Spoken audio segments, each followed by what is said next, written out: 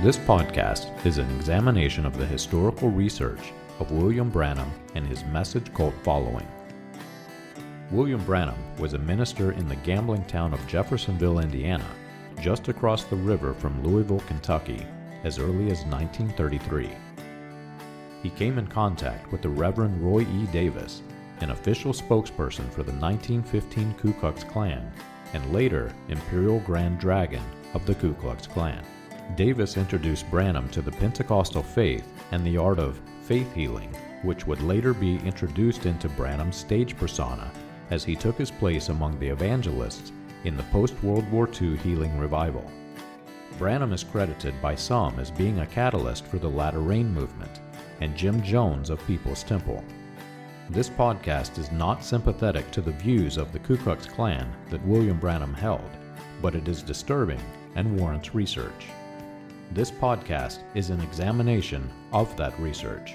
You can find more about this research and other topics on the website william-branham.org.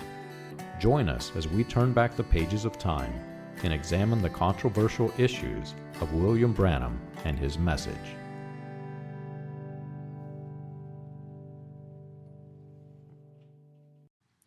As I look at the nations that are watching the United States in their decision for Syria, especially the nations that oppose any involvement in the country's civil war, my heart starts bleeding for those that are programmed to fear the unrest. I can remember past political conflicts, one country rising up against another, and how all eyes in our church would immediately focus at Russia. Like Fred Sanford clutching his chest and looking to the sky, they would cry out, "It's the big one, Elizabeth!" No matter which two countries rose up against each other, we were trained to fear the third, Russia, completely ignoring what was happening in fear that the minor disputes would ultimately lead to the Russians walking our soil and raping our women.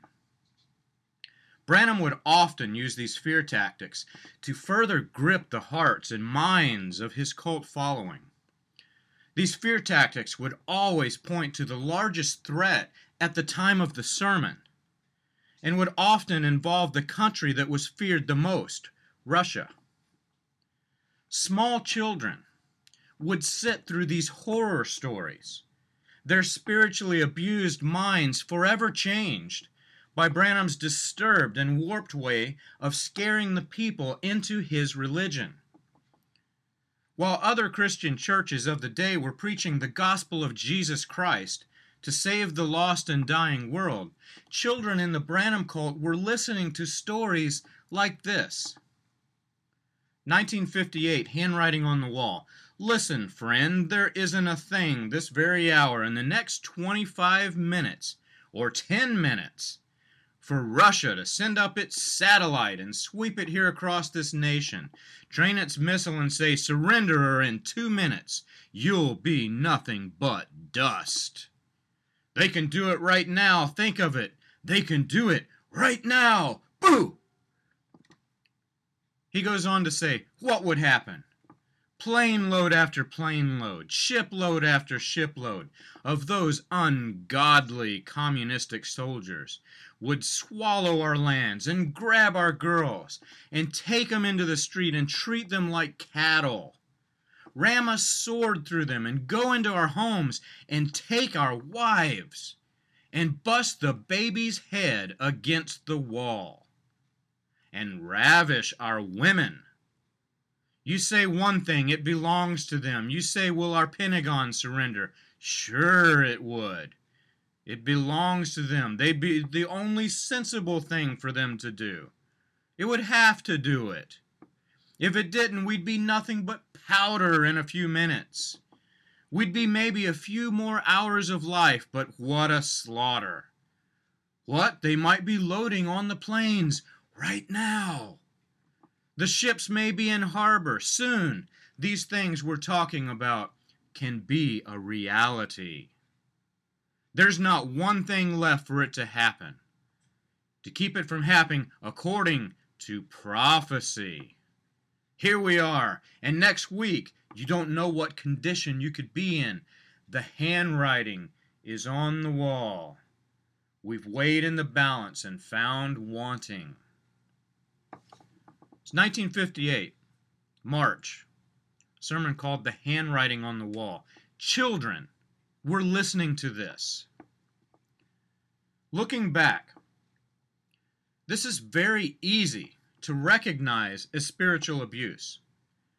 Branham was beating us over the head with the things that we feared the most. He was creating villains that would cause others to cower down in terror. Very few people have stopped to consider this spiritual abuse for what it really is. Terrorism. The definition of terrorism is the systematic use of fear or terror, especially as a means towards coercing or compelling others into an act or a choice. When we think of terrorists today, we think of men hijacking planes or kidnapping innocent victims in order to instill fear into their minds and hearts. And we falsely think that they are doing it for no reason. But typically, these terrorists are very religious people, trying to convince others into their belief system through use of fear, just like William Branham did. But terrorism does not start with the end result. There is a beginning. There is a journey into what led the extremist into an explosion. When we think of terrorists, we also immediately think of Muslims.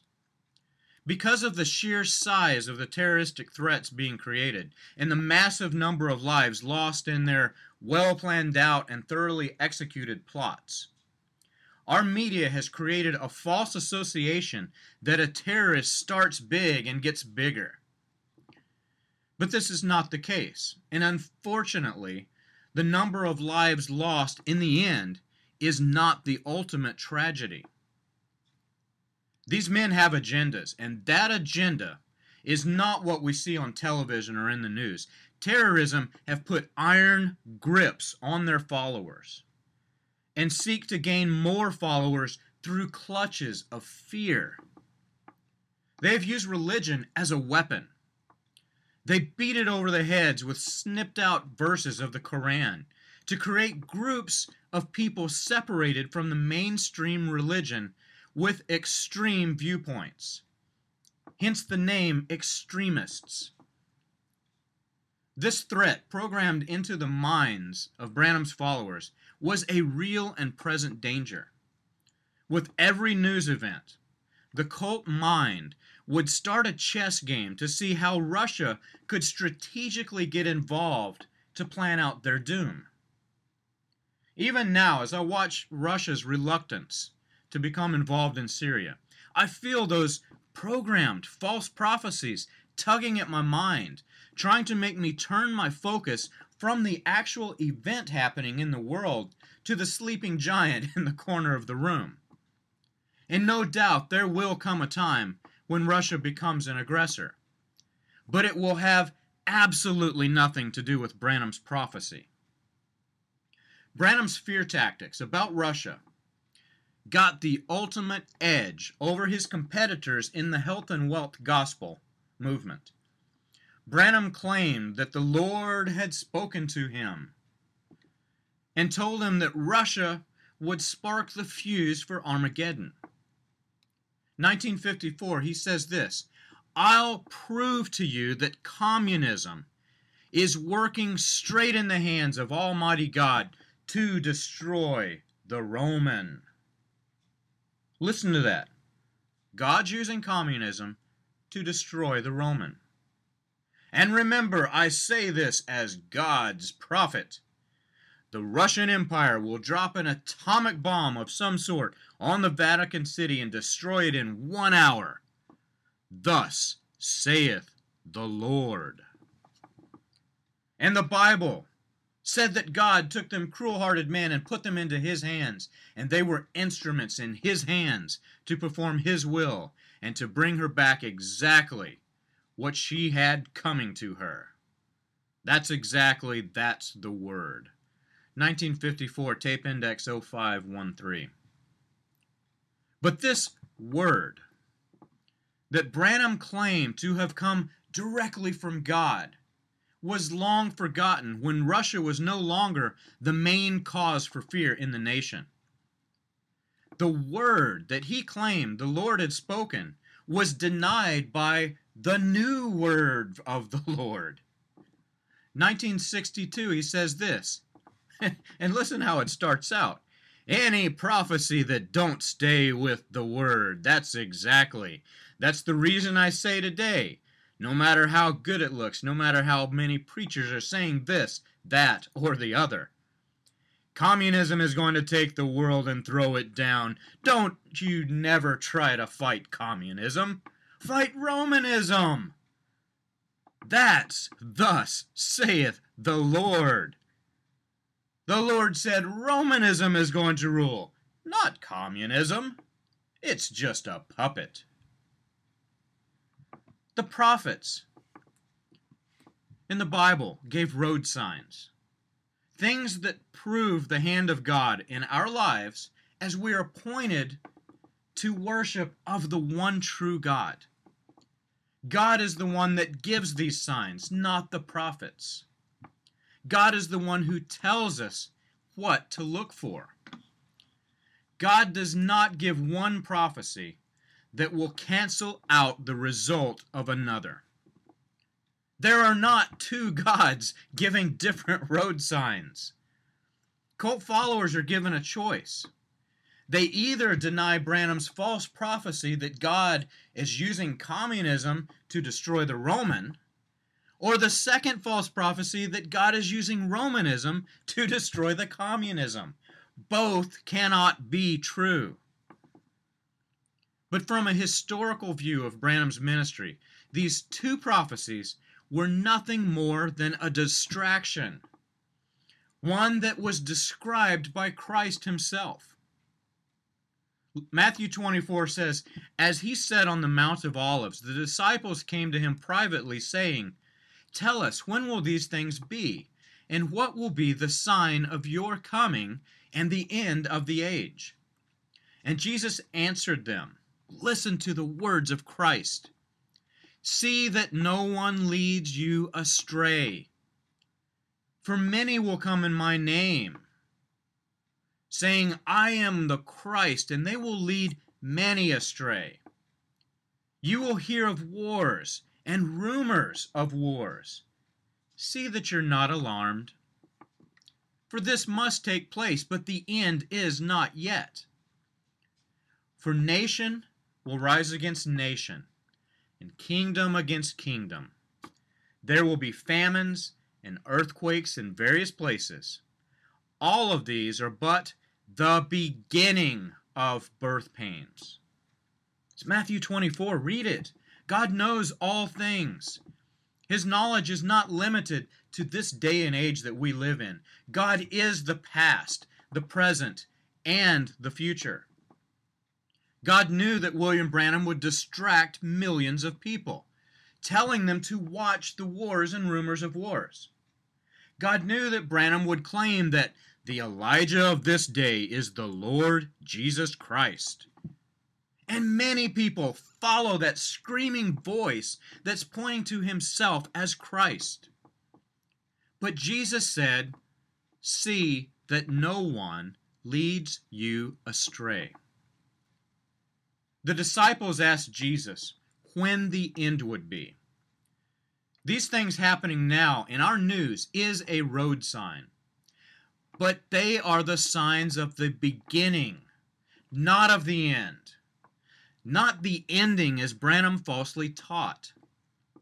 Jesus goes on to say, "They will deliver you up to tribulation and put you to death, and you will be hated by all nations for my name's sake. And then many," listen to that, "then many will fall away and betray one another and hate one another. And many false prophets will rise and lead many astray." And because lawlessness will be increased, the love of many will grow cold. But the one who endures to the end will be saved. It's Matthew 24 still. Branham programmed a distraction into the minds of his following, a distraction as to the salvation of his little cult that he called the Little Bride. As he led them astray, he told them that they would not see these things. They would have rapturing faith and would be taken off the scene when a UFO swooped down to take them home. But this does not lend itself to salvation. Jesus said, the one who endures to the end will be saved. There is no mention of the lazy one who tries to find a way of escape being saved. The false prophet, according to the words of Jesus, was leading those that were led astray from this chain of events that Jesus describes. Branham would often refer to himself as the coming of the Son of Man. Branham would often quote Luke 17:30, redirecting it from Jesus Christ to his own cult. But listen to the description of the coming of the Son of Man as given by Jesus Christ. Notice that the elect are still on earth after the tribulation. Matthew 24 says, immediately after the tribulation. Let me repeat that. Immediately after the tribulation. Of those days the sun will be darkened and the moon will not give its light. The stars will fall from heaven, and the powers of the heavens will be shaken. Then will appear in heaven the sign of the Son of Man, and all tribes of the earth will mourn, and they will see the Son of Man coming in the clouds of heaven with power and great glory. And he will send out his angels with a loud trumpet call.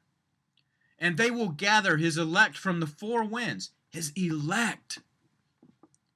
They will gather his elect from the four winds, from one end of heaven to the other. Matthew 24. Branham is dead and gone. His terroristic threats of impending doom from Russia have been silenced. His unfulfilled prophecies are nailed shut in the coffin under the Freemason-style tomb in Jeffersonville. His Luke 17:30 has passed without a single sign given by Christ. We did not see the sun darkened before he left. We did not see the moon turn black. The stars did not fall from heaven, and the whole earth did not mourn. Branham did not descend from the clouds of heaven with great power and glory. Branham did not send angels at the sound of a trumpet. Many in the cult are looking for the day when those dead bones will rise from the pyramid tomb and fulfill the otherwise unfulfilled prophecies. But according to Scripture, they are given a choice. Is Branham the one that will descend from the heavens? Is Branham the one that will send out the angels? Are the angels his to send? If you are still trapped in fear by these terroristic clutches of fear, do not be alarmed. God is with you. God will protect you. There is coming a day and night like no other, when God will show his power to the world. When Christ comes to sit on his throne and the world sees the power of God in action, they will be still and know that he is God. Don't be caught with your head down, looking for some way that Russia can spark this. Russia cannot make the stars fall from the heavens. Russia cannot cause the sun to go dim. And Russia cannot even lift a finger if it is destroyed by the Roman. Look to Christ. Let the Holy Spirit give your road signs. Read the Bible. The Bible tells us the things that are to be. Don't watch Russia. Watch Christ.